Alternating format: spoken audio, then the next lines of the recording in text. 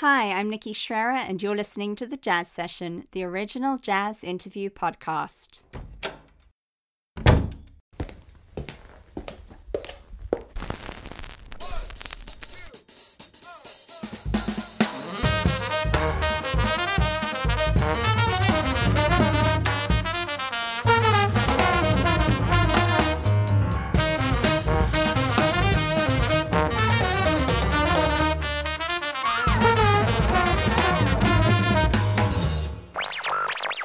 Lesson 1.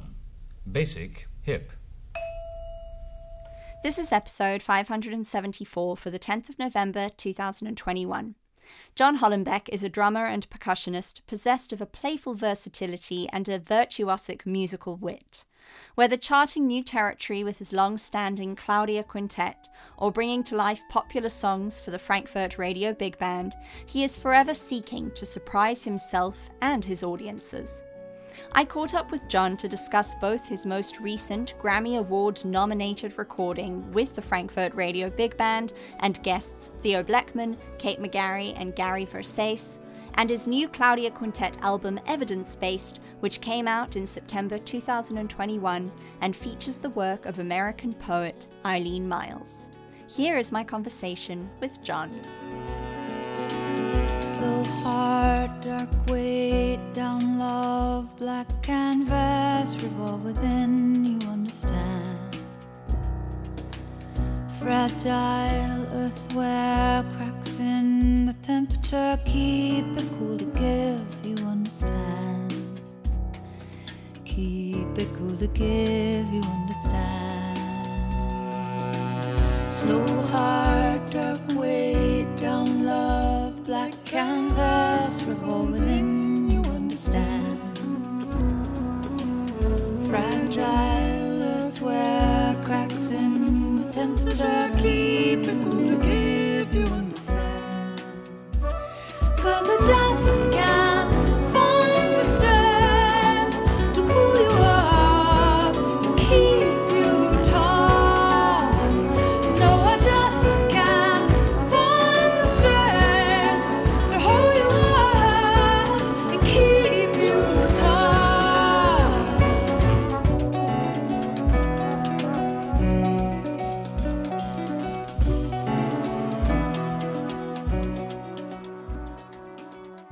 John, hi, welcome back to the Jazz Session.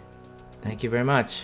It's been 11 years since you were on the show, and you've been prolific, as always. And I'm going to give you a run by because I find that a lot of guests who return to the Jazz Session after a decade plus have not really paused to take stock. And so it's a lovely opportunity to force that on you and to watch your reaction. So I'm gonna do some listing. And you've released 4 Claudia Quintet albums, an album with Orchestra Nationale de Jazz, a large ensemble record for New Amsterdam Records, and 3 albums, a trilogy, with the Frankfurt Radio Big Band with guests Gary Versace and vocalists Theo Bleckmann and Kate McGarry. And that's not including music that you have written for other people to record and albums that you've appeared on as a sideman and drummer. And there's been a move, which I'll ask you about as well. So that's pretty impressive. Yeah, I guess. Yeah. Yeah.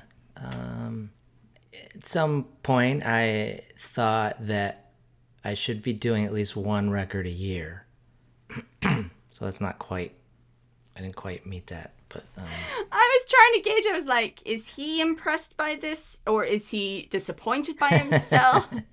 Yeah, a little disappointed. Oh my God. You know what I think of are the, you know, the albums that I wanted to make that I haven't yet, but there's still time.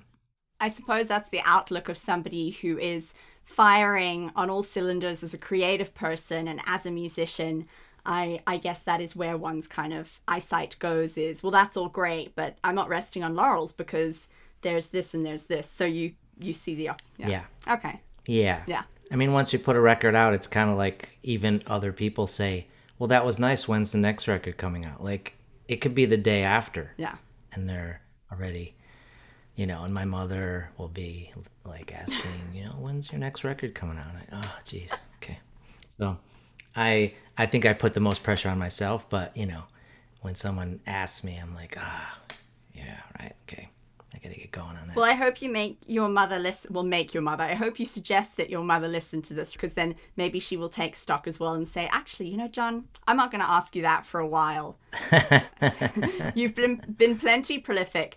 But today, we could focus on everything that has come out between your 2010 interview with Jason and this interview, but I think we're going to focus on 2 albums, the 2 latest ones. And one is the third of the trilogy that I spoke about, and the other is your newest album, which is out September 3rd, 2021, with the Claudia Quintet, which is called Evidence Based, which is awesome and fascinating. And so we're going to get to that. For folks who don't know, we're going to go to the trilogy albums. Can you tell us how the albums, so it's Songs I Like a Lot, Songs We Like a Lot, and the last one was Songs You Like a Lot, which came out in 2013, 2015, and 2020 respectively. How did those come about? And for folks who don't know, I'm sure they'd love to know how the repertoire was chosen, because it's vast. The track list runs the gamut, right? From Imogen Heap to Phil Collins to the Beach Boys. I can't remember exactly how it started. I think it was more just, wanting to do a project with Kate, and then because I'd been playing with Theo and Gary, but I'd never.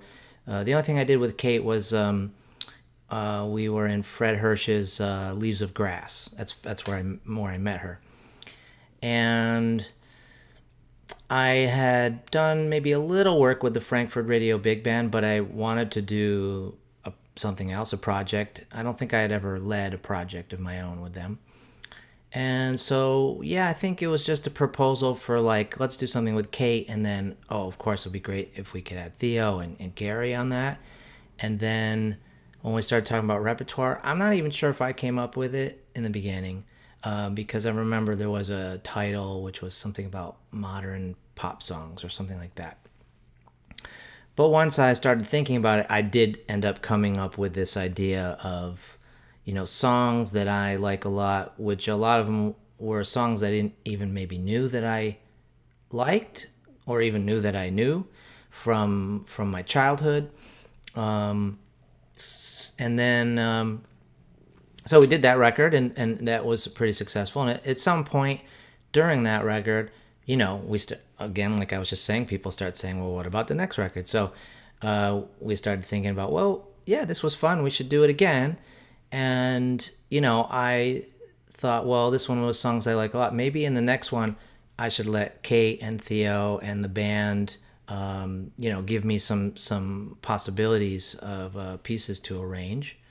So that's where that one came up, and then, so I didn't necessarily like some of that music or know it,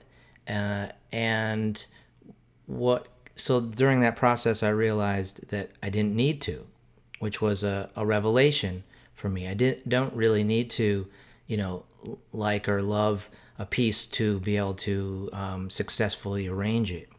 I could let that liking or not liking just set it aside, and it's just material, which really is not good or bad. It just is what it is. It's stuff. So in a certain way you can't really label it. So then for the third one, I realized, well, what would be neat is to have anyone to suggest some titles. So we put something on Facebook, and I mean, a few people went crazy. A few people did 50 of their own, I think. But we gathered together. Maybe I think it was between 100 and 200 pieces, and then did a vote. And the vote, once we did the vote, we came down to 20, and then at that point I said, well, so as a composer arranger, I don't think I don't have to like the music, But if I was going to sing this music, I might need to like it. It would be much harder to sell it if I really didn't like it. So I thought it'd be important to have Theo and Kate. I give them the list of 20 and just see what they say. And they were very definitive and very like, there were some songs they were like, absolutely not. And so then I went with their from the 20. I went with their list, and I think it was down. I think I had it down to about 12. And I just went for those 12. I didn't get all of them. Some of them just didn't make it for some reason. But yeah, I had a really good time getting to know some music I didn't know at all, and arranging it and trying to make each piece different. It must have been a very valuable tool, coming to the realization that you didn't have to like something in order to arrange it, because that must be very liberating for future arranging work for which you're commissioned. Sure. Yeah. It was not coming into the project. That's not what I thought. I definitely songs I like a lot. So I liked those songs, and I thought that, okay, I kind of need to like the music if I'm going to spend this much time with it and arrange it. I'm going to hear this song over and over again, and it's going to be in my head. It's going to be an earworm. So it, better be something that I like, at least when I start. But to know by the end that, yeah, it's just material, and I can arrange it. I can find something in every piece that's the catalyst that I can then go with that and make that the kind of the core of the arrangement. That's a precious outlook to develop, which I'm sure will be so useful going forward. And did you know going into it that the project would span nearly 10 years? I mean, obviously, that also paired with the fact that the writing was for big band, which is a much bigger undertaking than, say, when you are writing and arranging to a degree for your quintet, or for other projects where the framework is just going to be smaller in terms of volume of notated music. So did you know it was going to be over 10 years? And if you did, was that intimidating given the scale of the work needed? No, I mean, in the beginning it was just a project, and then, I don't think the producer, Olaf, would have just said, yeah, let's do 3 of them, for right away. First we saw, these are nice people to work with. This is working well. And so let's do another one. And then after we did the second one, then, it was like, oh, well, it would make sense. Somehow it makes sense to do 3 of these. I don't know. It would work. It works with obviously the titles. Once we had that trilogy, I actually told the designers, Carlson Wilker, and they made the covers for all 3 of them, like when they made the first one. And that was a little intimidating, because I was like, dude, you guys made the covers already? Like, I don't have any idea this is going to be or when it's going to be. So that was interesting, that they kind of realized, oh, it's a series, so we're just going to do this right now. And so that was the only thing that was kind of done ahead of time. And there was no time span. When you just told me when the records were, when they came out, that I didn't even remember that. So there was no, grand scheme. It just started as a project, and then let's do another one, and then, okay, let's make it a trilogy, which didn't, become an idea until we had done 2 of them. Did your approach to arranging the music for these albums change from the first, certainly, to the second and third, given that you then knew better the Frankfurt Big Band? Did you find that you were writing for the players specifically? Sure.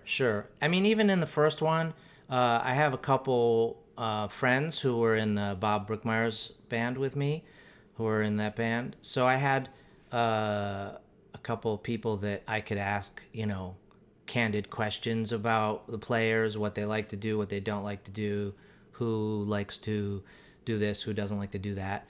And in each record, there was also some kind of a last minute sub. So even though you have this, great plan, there's always some, improvising that you have to do with that. But yeah, knowing the band definitely helped along the way.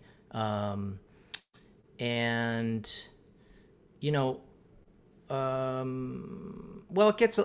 would say it gets a little harder. You do the first record and it's like, great, as long as each piece is kind of different.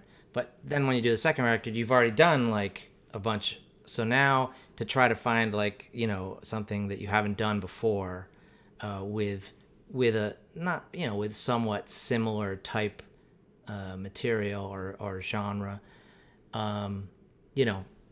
that was a bit tough. By the time we get to the third one, that's kind of maybe why in the third one I did some things I've never done before, so like when the Brian Wilson song, I arranged the words, like literally rearranged the lyrics, which is something I never even would never think of doing, but that was actually how I was able to conceive the arrangement, which in some ways was maybe the hardest piece to arrange, because, well, one, that was number one, that was voted number one, so the most people wanted that one on the record, and it's a huge hit, so there's maybe a little bit more pressure on a piece like that, and so rearranging the words really helped me kind of find a new way into that piece. I may not always, I may not always love, I may not always love you, may always love you, may always love you, all may love, I may not always love, I may not always love you, but I may not always love you, but I may not always love you, but as I may not always love you, as I may not always love you, as you I may not always love, but long as there are stars, I may not always love, but long there are stars, but I may not always love, as there are stars, but I may not always love you, as there are stars above none, but I love you, but long as are stars above you, but long as there are stars above you, as there are stars above you, never need you, you never need to, you never need to doubt, you never need to doubt it, you never need to doubt it, you never need to doubt it, you're so sure about it, you're so sure about it, you're so sure about it.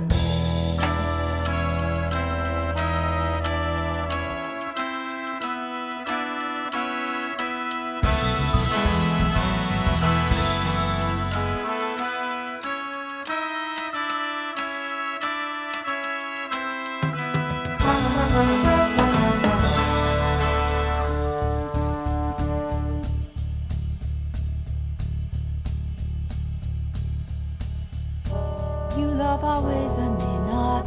Is there are stars but you long above. You never doubt to need it, so sure I'll make it about you. Knows only God what without I'd be you. I'd be without God what only knows you.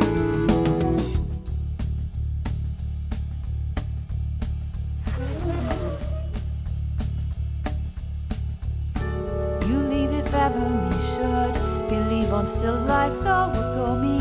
To me should the world nothing could. Good living me what would do so. Be only with God without you know what. What with you I'd be God only I know. I'd be out with you only knows what God. Only be you what without I know God. With only you I'd be out God knows what.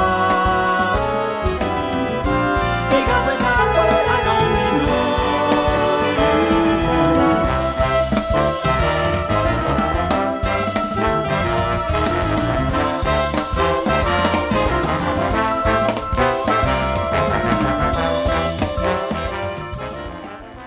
We mentioned Theo Bleckman earlier, and Kate McGarry's also a guest on this album. Theo's a frequent musical teammate of yours. You've also worked with Kurt Elling. He's guested with Claudia Quintet. You wrote an album of music, arranged music for the Brussels Vocal Project, more vocalists. You use poetry consistently as a thread throughout your work and in this upcoming album, which we'll speak about as well.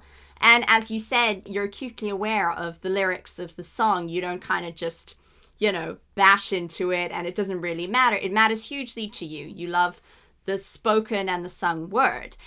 So can you talk about your inclusion, I guess, of vocalists generally, or certainly how it is for you working with Theo and Kate, who are two fantastic musicians with their own personalities and obviously their own opinions, and and your love for, I guess, the voice as an instrument. Yeah, I think a lot of that does come from Theo. He's, one of the in the group of musicians who I met early on when I moved to New York. He was the person who introduced me to Meredith Monk and helped me become part of her ensemble, which that has been a big influence on how I think of vocal music, or definitely widened my view of what vocal music could be. Theo, we started out just playing free, improvising free. That's what we did for a long time. That was the only thing we did. Then along the way, I've done projects for his band. He's done different projects for my bands, and when my relationship to big band music is, I would say, complex, and often I've had the feeling of like, I don't really want to do this unless Theo is there. Theo kind of helps me make it into something else that's not, in quotes, big band music. Just his presence there and knowing what he can do, which is pretty much everything. He can sing beautiful piece with lyrics. He can sing very complex music. He can improvise freely. He can use electronics. So when I would bring my music to a big band, another big band, that's very difficult sometimes because you're trying to get them into the aesthetic of the music in basically a couple rehearsals. And I could do it a little bit on the drums, but it's much better when Theo's there and everyone can kind of be like, oh, we can do that. Oh, I see. Oh, wow. Okay, it's this. It's not like it's a wide range of what we can do. And also just to see someone who can, for instance, freely improvise, but then also play a very complex notated piece of music, that shows right away, like, oh, okay, we have to be able to do this and this, So, I can't say enough about Theo and what I've learned from playing with him. We learned a lot from improvising together, and talked a lot about it. So a lot of my aesthetics and improv come from that. And like Meredith also talks about, the drum and the voice being the first instruments. So there's something really interesting about that and the connection. So I think I try to keep those things in mind because in some ways vocal music and the voice has been kind of put into another place for most people. I totally forgot the question. No, that sheds a light. I mean, it's your relationship with Theo, which probably changes the way and that you receive other vocalists and the patience and the kind of open-mindedness you have to when someone says, I'm a singer, you don't think, well, I guess we'll give you a standard with lyrics and you can count the band in. Right. Your view is so much more dynamic, which of course stems a lot. I mean, it ties into Meredith's work, so it makes perfect sense. Yeah. I mean, I'm when I'm in educational environment, that's when I realized maybe more so the difficulty that vocalists have, because the most of the world is saying, like, you can just be a vocalist. There's nothing wrong with that. You just sing the song and then you're good. But then a lot of times when you go into a music school, they're like, no, you have to be able to do everything that instrumentalists can do, which is a lot. And then also you have to still do the vocal, be a vocalist. So, working with Theo, I didn't appreciate that as much as I do after being in a school environment and seeing how, your average vocalist, the types of music that they hear and play before they would come to a school is a pretty narrow range. Unfortunately, very few vocalists are coming into a music school having heard Meredith Monk or Theo Bleckman, for instance. So of course it's one of my jobs is to make sure that by the time they leave, at least they know those names, and they at least have at least they know that there's a lot of other possibilities out there. They can go in these different routes if they want to. There is more than what it looks like on the surface. Yeah. Well, and I think that people like you and Maria Schneider, and I know that Miho Azama has also written for voice before, as big band arrangers or large ensemble, I should say, arrangers and leaders, you're certainly doing good, important work in helping other people, whether it's other musicians and other band leaders or other arrangers and composers, to kind of broaden their idea of what a vocalist can do and be, and how it can add texturally, color-wise, to an arrangement. So you lead by example. And I think, in some ways I think, I know that I guess sometimes Maria Schneider would travel with a rhythm section if she wasn't playing with her own, New York-based band. And I often think, well, Theo, for you, as you said, and Meredith saying it's like you're the two pieces of the bread, and then the rest of the ensemble is the filling. So as long as you have those bookmarks, everyone else will kind of be like, okay, I get it. Yeah. Which is unusual and very special. And that longevity of your relationship which spans so much of your discography it's very rare. Yeah. Yeah. It is, and it's a blessing. Yeah, it's fantastic. It's lovely to hear it, and I love the inclusion of Kate, of course, because I'm a big fan. Mm-hmm. Oh yeah, I mean, when I first heard Kate, I mean, she can just make me cry, like, very easily, like, and that doesn't happen that much when I'm just listening to someone sing a song. Yeah, there's so she's so deep, and so soulful. So yeah, it's been just a joy to hear her, sing some of this music that I arranged. Yeah. Well, I will also say she gave an interview fairly recently with Steve Davidson on the Playful Musician, and she spoke about the process of learning music. I don't know if you heard it, for the first recording that she did. Uh-huh. And it was fascinating to hear her talk about it, because I think part of what is so wonderful about Kate, and part of what moves listeners and makes them cry, because you're not alone in that, is that she really kind of makes herself appear very vulnerable when she's singing. And as a result, the listener feels the sense of emotional connection. And she's very honest when she's talking as well. And she was immensely challenged. I can say this because she said it. Yeah. And even picking up tips on how she prepared for the first album versus how she went forward with the second. And she said, it wasn't fun for her to sing that music being underprepared, but she didn't kind of know, I think, the degree to which what you'd written would challenge. And the moment she figured out that she actually had to have a really good system in place to get it all under her belt before you recorded, she said it was huge. And it was lovely to hear somebody who is at the point that she's at in her career talk about another incline and how to approach it and how she came out of it. Yeah, and I think I can say with Kate that, that maybe I didn't know her as well on the first record, and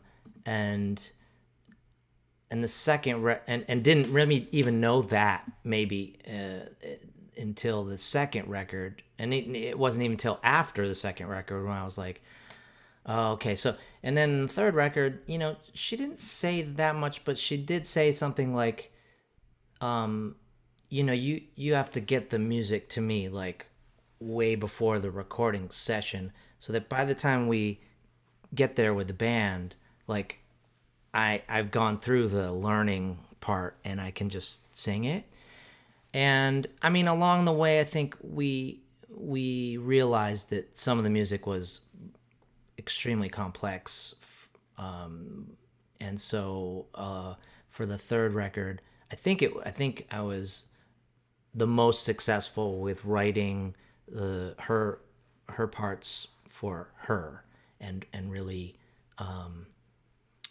tailoring it, and did, even though I did the whole project in the very last minute, I did get the music to her ahead of time, and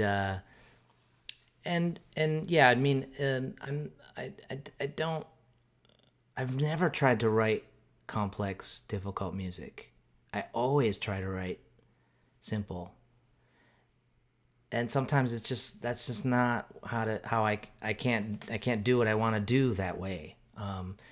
So I'm sometimes unsuccessful in that, and I know I'm unsuccessful. I'm like, okay, I know this is going to be really hard. Bummer, but unfortunately, I can't figure out another way around it. But I would say with a third record, I don't know, I just feel a little bit like that's what I learned, maybe, so that the third record, I think, although because of COVID we haven't really performed it, but I think it's maybe it's a lot easier than the second record, but I think I think there's not too much complex, very difficult music where you have to, obviously Theo is a different story, and also Theo, like, enjoys a challenge. So I was in the hotel room next to him after I gave him the Beach Boys thing, and that's all I heard, like, every morning before the rehearsal, is him getting that inside, trying to internalize it, and by the time we recorded it, it was I would almost say easy for him. He was he had it. It was inside his body. Can you name just a favorite track off of each album and just tell us why you have a soft spot for it? Wow, that's very difficult. I mean, the first in the first record, Wichita Lineman, I would say, when I say, I mean, because I don't really have favorites, but what I notice sometimes is like, a certain piece that the band likes to play and the audience likes to hear. Sometimes, like, you play a piece and the band really likes that piece, and the audience might or might not, and sometimes the audience really likes it and the band's like, But that one also, that piece, Wichita Lineman by Jimmy Webb, is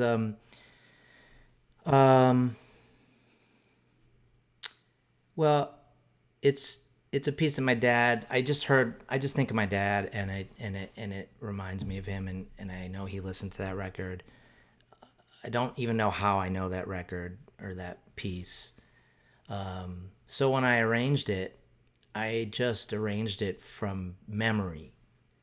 I looked up the words, but I didn't listen to the I didn't listen to the Glenn Campbell version, which is kind of the most popular one. I didn't listen to any versions, but so that was a very interesting arrangement to make, because I didn't do it by listening to the original. I did it by using my memory of what I remember it sounding like. And so I've played that. It's a really great piece to play as an encore, I've noticed, and everyone, when you announce it, there's always people who will, oh yeah, okay, I love that piece. Maria Schneider has told me, we're in the Jimmy Webb fan club. Like, she totally loved that. I even got an email from Pat Metheny that I wasn't even sure it was really him, because he's a big Jimmy Webb fan, and actually Wichita Lineman is a very meaningful piece for him. Like,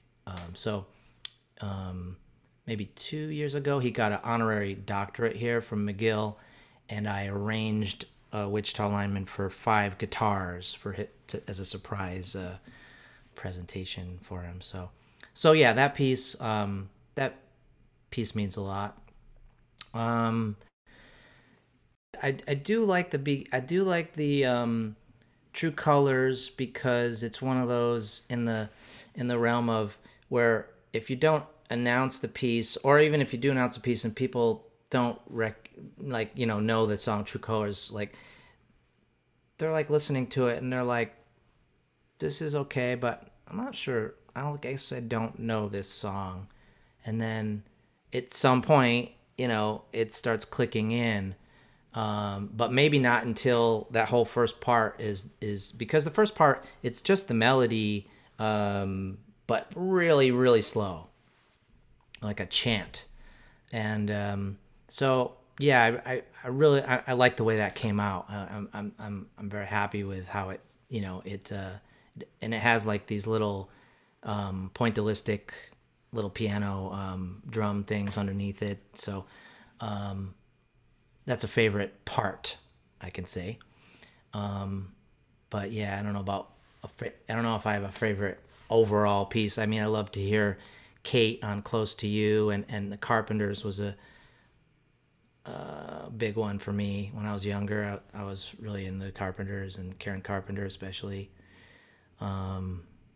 So maybe those two, if I can pick two from that one. The last one, they're really it's because it's so close. It's even harder to pick one, because I think Down to the River means a lot to Kate, and I knew that, and I really wanted to do something that was really meaningful to the piece, but kind of giving it a little different take on it. Blue was very difficult to do in a way, because Joni is just so it's a bit intimidating, but having Theo sing it, I think, and we did that a few times with Don't Give Up, switching the gender, that helps a little, and like Kate singing Fire and Rain, that kind of just that switch in a way helps me get to a different place. But yeah, Fire and Rain, that's another one kind of from my childhood that, I didn't pick these songs, but I happen to know that one and really love that one. And I would say that, I tried to, with Blue and with Fire and Rain, I think I especially tried to not do that much. See how little I could do, but still do something, And Blue is really just Joni's piano part, like orchestrated, and then there's like an improv section in the beginning. But otherwise, I really feel like I didn't do that much. And also with Fire and Rain, it's just a few little tweaks with the harmony. I think I made it kind of go a little more major in the chorus. But I tried to just kind of set it up in a as the intro, kind of set it up emotionally. And then Pure Imagination, for Gary and Theo, like, yeah. So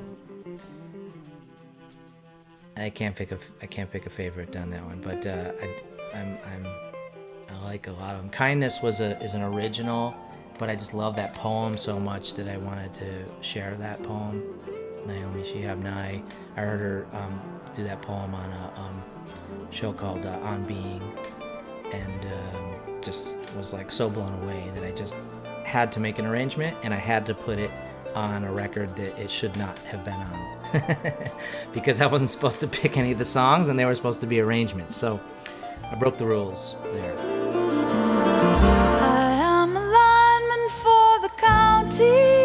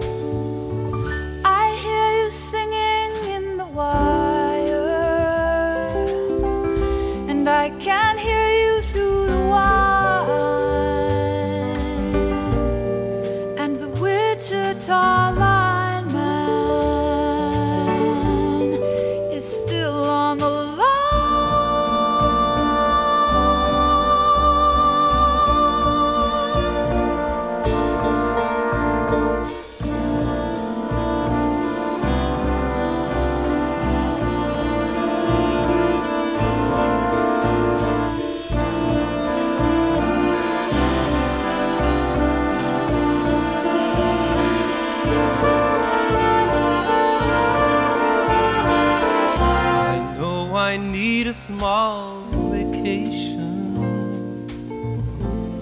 but it don't look like rain. If it snows, the stretch down south will never stand the strain. And I need you more than want you, and I want you for all time. And the Wichita line is still on the line.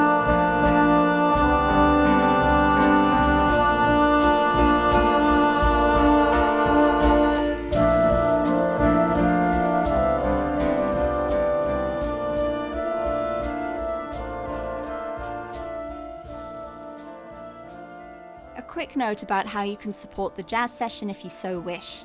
This podcast is made possible thanks to the generosity of listeners who enjoy these interviews so much that they decide to become members over at the Jazz Session's Patreon page. There are 2 tiers of membership, $5 and $10 a month. For $5 a month, you'll receive these weekly episodes a day early, and you'll also get a weekly track of the week, a mini episode where jazz artists offer up a track of their latest album, they tell you about it, and then you hear the song in its entirety. For $10 a month, you'll receive these perks and also a monthly bonus episode that you will receive a month before the general public receive it. It's called The Insider. It's a spin-off interview series that I created, and it sees me interview jazz industry experts, managers, journalists, broadcasters, publicists about the work they do with jazz musicians. You'll also hear music from those jazz musicians throughout the interview. So head to thejazzsession.com/join to get information about how you can become a Patreon member today. Now, back to my conversation with John. I often think of you and your frequent collaborator, Theo Bleckman, as kind of masters of albums with concept. And I often wish that the idea of recording with a very strong concept in mind was something that was impressed upon younger musicians, because I think very often you get these albums that are nice, but they don't have that thread running throughout them, regardless of whether it's a narrative or a theme or an instrumentation. Is this something that you're aware of? Because it seems to have served you very well. I don't think I'm really aware of it, but I do enjoy doing that for the reasons that you mentioned. There's this kind of extra outside of the music. There's another reason for this thing to be there, and you're trying to convey something. Could be aspirational or something that you just want to share. Something, I would say most of the time, although you might not get that as the listener, I would say most of the time it's something that I'm discovering. So I'm really into this, and I'm gonna totally get into it, and then I'm gonna create something and share it with others because I want others to get into this too. So the work of Kenneth Patchen, that was brought to me. I didn't know, and I don't think I had ever heard of Kenneth Patchen. And then, so what you're kind of listening to is my, growth from not knowing who Kenneth Patchen is to, really by the end of the project, I have a pretty good idea and love for his work and want to share that. And also kind of want to, of course, then, bring a new way to look at it. Yeah, I love that. Well, I mean, on that note, the album that is coming out on the 3rd of September, 2021, it's the newest of the new, which is your album with the Claudia Quintet. It also features the poet, amazing poet, Eileen Miles, whose work I did not know of until listening to your album. So that was a joy for me to delve into. There you go. There you go. Yeah. And this album, I was very tickled reading the press release that you sent me, because I think in terms of whether you want to call it the concept or the reason for its being or the story behind it is wonderful. So can you tell folks about it? And the album, I should mention, is called Evidence Based. Yes. I think it starts in 2017. I was kind of wrong. I might be wrong with that date, but I'm pretty sure 2017. There was 1 week. There was in the news circle. There was big stories that the CDC had. Came out in different ways, but basically to get money, and so to make budget proposals, there was recommendations to leave out certain words, or if you could substitute other words for certain words, that would probably help you get money from certain politicians. So words like transgender and vulnerable and fetus and evidence-based and science-based were some of the words that people were told, if you can kind of not use them, they're basically kind of trigger words for certain politicians. And that really hit me, and I started thinking about something right then. But what was a bit deflating, I would say, at that time, was that story went away. That was a week. It went away. It completely went away. If you Google it, there's like 1 week of stories, and then it's gone. It's completely gone. And I think now you can see that was kind of foreshadowing of that kind of the increasing politicization, bringing politics into a organization like the CDC, which is just there to make people safe, keep them safe and healthy.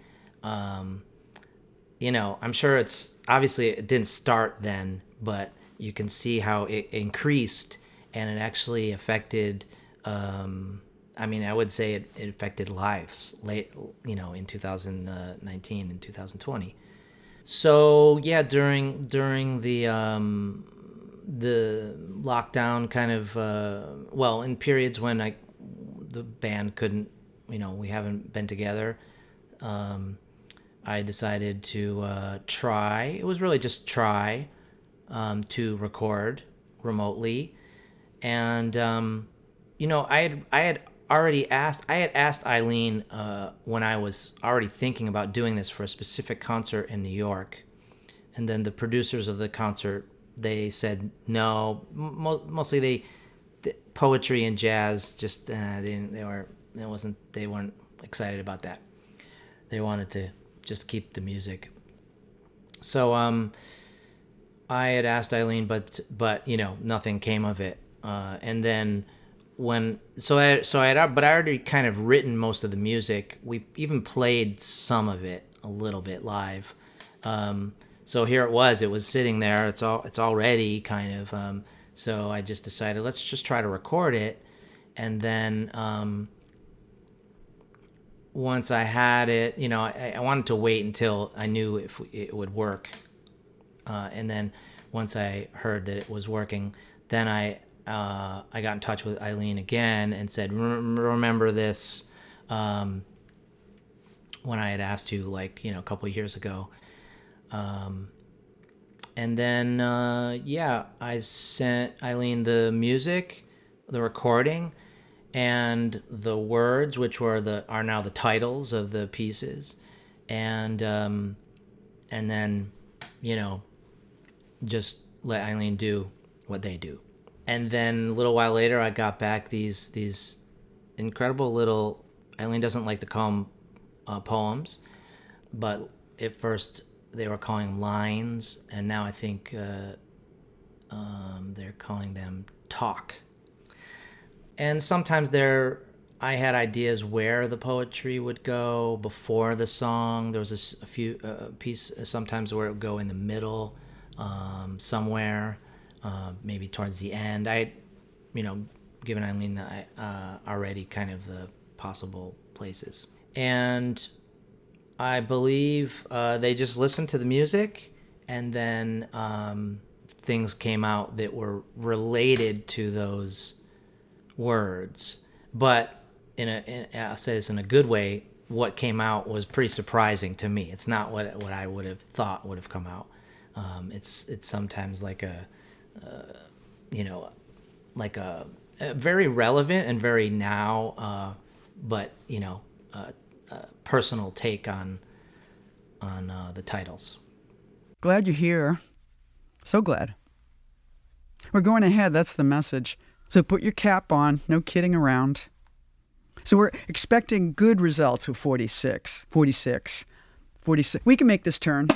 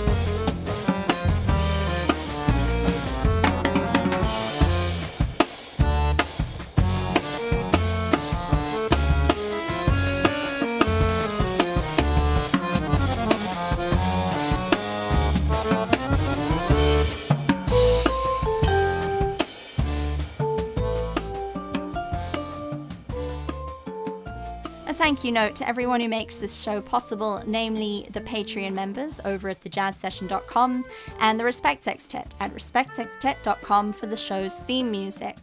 If you want to rate, review, and subscribe the podcast, you can do that at Apple Podcasts, Spotify, or wherever you get your podcasts. You can also follow the Jazz Session online at Twitter, at Jazz Sesh, and on Instagram and Facebook at The Jazz Session. There is also a YouTube channel to which you can subscribe, where you can watch video excerpts of interviews with this season's guests. Now, back to the interview. A last question I wanted to ask you, John. You mentioned McGill. You moved to Montreal in 2015 to take up the position of professor in jazz at the Schulich School of Music at McGill University. And earlier this year, you received an award, which was Schulich's 2020 to 2021 Teaching Award in the full-time category, because you're a full-time professor there. And there's a lovely interview with you that was published online, and I'll link to it in the show notes. And it talks to you about what the recognition means to you or meant to you. You are a wonderful writer as well. I'm a big fan of your blog on your website. Thanks. I just wanted to ask you how it's been being in Montreal, because it's now 6 odd years, and how has the teaching that you're doing at McGill influenced your composing, your collaborating, your outlook on performing? It's been great being here in Montreal. I really like the city. We came from Berlin, and I think it's got like some similarities to Berlin in a way that made it not a harsh transition. So yeah, I'm really loving it here. We're loving it here, and trying to just, more and more, obviously with COVID it's been hard, but to just be more part of the city. But at this point it's still like, I've never been to this pizza place before. Okay, I have to go there. And yesterday I had some incredible ice cream. I'm still in that place where I have a lot of favorites that I go to a lot, but I'm still like finding all the new places, and so that's great. And McGill also, I'm still finding, even though it has been a few years, I felt like actually, something happened around that time when and getting that award.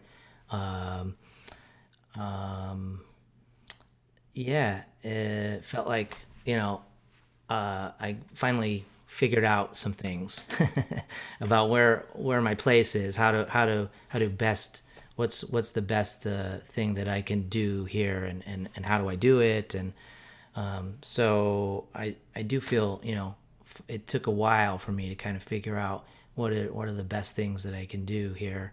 And I mean, teaching in general is just a mirror. So I mean, you're constantly thinking about, you spend a lot of time very definitively saying things, and then afterwards, well, I'll speak for myself. Afterwards, I think, do I really believe that? Is that really true?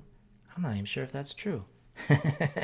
And so then, it's like a constant struggle there with like what, and thinking about, well, what are the things that I can really give that I, because some of these things will change and they could be true today and then not true tomorrow. And, if it involves technology or things like that, it's going to be different in a few days.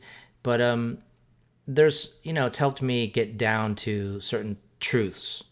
And one of the things that came out in that article was from a dream that I had, where I had written sound and feel on my teaching room door, which is not, it was just a dream. I should actually do that for real soon. But what came out of that was like, there's certain things that are true and universal, and those are the things that I try to really get down to, like, so sound, that's so important, feel, and even with composition, I don't do complex advanced things with most students. It's really just voice leading and form, and it's these really basic things. I have a class where we just play quarter notes really slow for the whole semester, and it's wonderful. So I think that's one thing that teaching kind of helps you kind of get back to, like, what are the really, really important things? Because those are the things I should be talking about in teaching. There's a lot of things that are, fun and kind of like candy. And so they're fun to eat and digest, but they don't have a lot of nutrition. And there's not a lot of long-term nutrition there. So I kind of try to think of, what are some things that I can, give the students that's like more long-term, even to the point where, I often end up saying, like, these things you might not understand right now, so just take good notes. It might not be relevant to you, but I have a feeling if it's not, in like 2 years or 5 years, maybe, or even 10 years, that you're gonna, like, if you remember what we're doing here, it's gonna be important to you. Oh, God, I wish someone had said that to me when I was in my undergrad, because I'm constantly astonished by the number of things that sort of click into place. I mean, I'm now like, 10 plus years out of undergrad, but I wish at the time, instead of me feeling huge anxiety about the fact that I kind of understood the concept, but I wasn't using it and applying it. So there was this whole part of the pie that was missing. And I would just feel anxious, and I'd look around at my peers and think, they're all nodding. They obviously get this in a much deeper way, and they're using it, and it makes perfect sense as to why and how. And I just thought, okay, just, don't let anybody know. And then, 2, 3, as you said, 4, 5 years outside of college, I'd be doing something and I'd be like, oh, that's why a tritone substitution works. Or, oh, that's why you write it like that, because it's easier to see when, but I wish someone had taken off the pressure at the time, so that I could have actually probably received everything just better in a much more sort of content manner. Yeah. It's very valuable. Yeah. It is difficult, though, because there's a certain trait that people at that age have, which is they kind of want, it's all about the immediate thing. They kind of want it like right now. Like, they want to learn about the music that's happening right now. not quite as interested in some of the music that happened in the past, but they really want to know about the stuff right now, and they really want to, like, they want this you to give them things that they can use, like, on the gig tonight. And so it's hard to say, just, okay, slow down a little bit, just, develop some patience and take good notes in some way, record or take good notes, because a lot of things that teachers are saying, I know from my listening back to lessons that I took, that you don't actually remember very much from a lesson, and then, like, when you listen to it like 5 years later, you're like, was I there? I don't remember that part at all, and you can drift off for a second, or you just don't retain it, or it's not something that you're using, so it kind of tends to go away. And then you listen to it and you're like, wow, that's exactly what I'm doing right now. Like, what they were talking about is exactly what, I needed. But, 5 years later. Well, I think that precious advice is applicable for so much, and not just music, which is slow down and take good notes. That's precious parting wisdom from John. Thank you. And I think that's a perfect place to end off on. And for anybody who's looking to study, they should look at McGill so that they can firsthand get to work with you and learn from you, which I think must be such a privilege. So, John, thank you so much for coming on the show today and catching up with us. Wow. Yeah, thank you. A whopper of a catch-up, 11 years, and just now, when's your next album coming out? No, I'm kidding. Yeah, exactly. I've got your mum on the phone and she has a question for you. It's just been a joy to talk to you. Thank you. You too.